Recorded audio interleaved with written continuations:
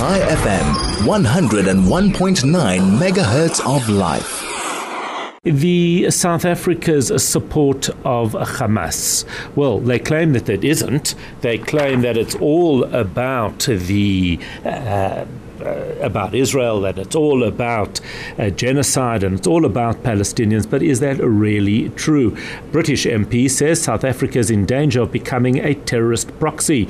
British Tory MP Sir Michael Ellis warned his country's parliament that South Africa is becoming steadily more aligned with Iran and Hamas. And South Africa is moving geopolitically towards Iran and openly supports Hamas. Its foreign secretary even said that Israel does not have the right to defend itself. He declared they are in danger of becoming a terrorist proxy. Very, very concerning indeed. How accurate is this? Jasmine Opperman, well known to us, is a security and terrorism analyst. Jasmine, a very, very good morning. Firstly, and compliments to you on all the best for 2024. Morning, Howard, and morning to your listeners. Yeah, the same wishes to you and your family. Interesting year indeed lies ahead. Yeah, that is for sure, and today especially with South Africa taking Israel to the International Court of Justice. Let's talk about this comment made in the UK. Is South Africa in danger of becoming a proxy for terrorists?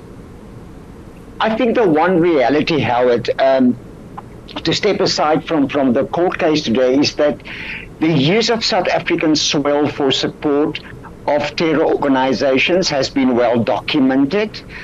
Point number two, if one looks at Hamas, Hezbollah, Iran, the IRGC, and their presence on South African soil is far more formal, openly allowed to use South African soil.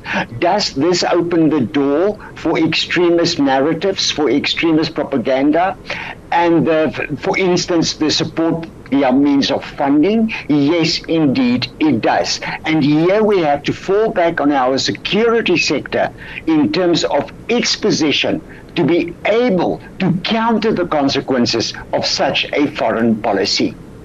So in terms of Hamas itself, obviously the concern that many of us had was following these devastating attacks on October the 7th, the call that Naledi Pandor made was to Hamas to allegedly offer, support, humanitarian support, even though Israel had not yet retaliated.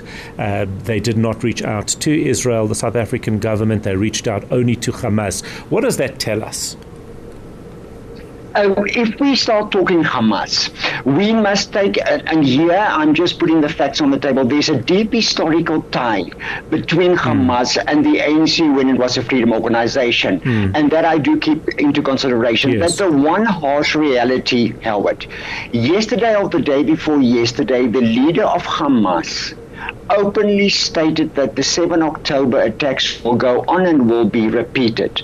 If you go back to Hamas and the October 1986 manifesto, from there, the extremist calls for the total destruction of the Israeli state and the call for attacks against all Jews cannot be ignored. We are talking about an extremist organization if one works according to the classic definition. And we should not beat around the bush. To talk about this two-state solution with Hamas is a waste of time.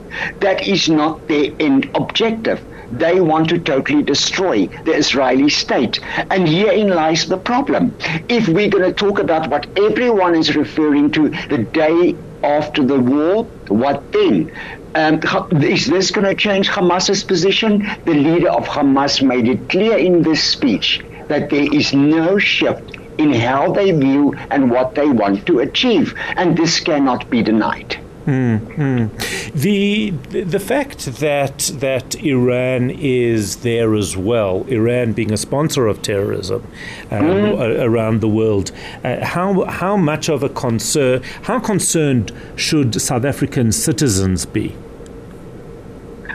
When we talk about Iran, or Iran as you've mentioned, their position in the Middle East is pronounced. It is far-reaching. We're talking Yemen, we're talking Lebanon, we're looking at Syria, and it has the power commodities to influence and direct the future of the Middle East. Now, coming back to South Africa, we know there's very close relations, but that does not change Iran's position on the support for proxies like Hezbollah, like Hamas, and all the groups active in Syria, directly targeting and killing innocent civilians. And this is where the relationship with Iran becomes highly complex, and a blindfolded support for Iran and allowing the IRGC to be active on South African soil is nothing more than a concern that cannot be debated away because of what's happening in Gaza. We should be concerned. Indeed, we should be, and we certainly have to keep an eye on that. I do need to leave it there.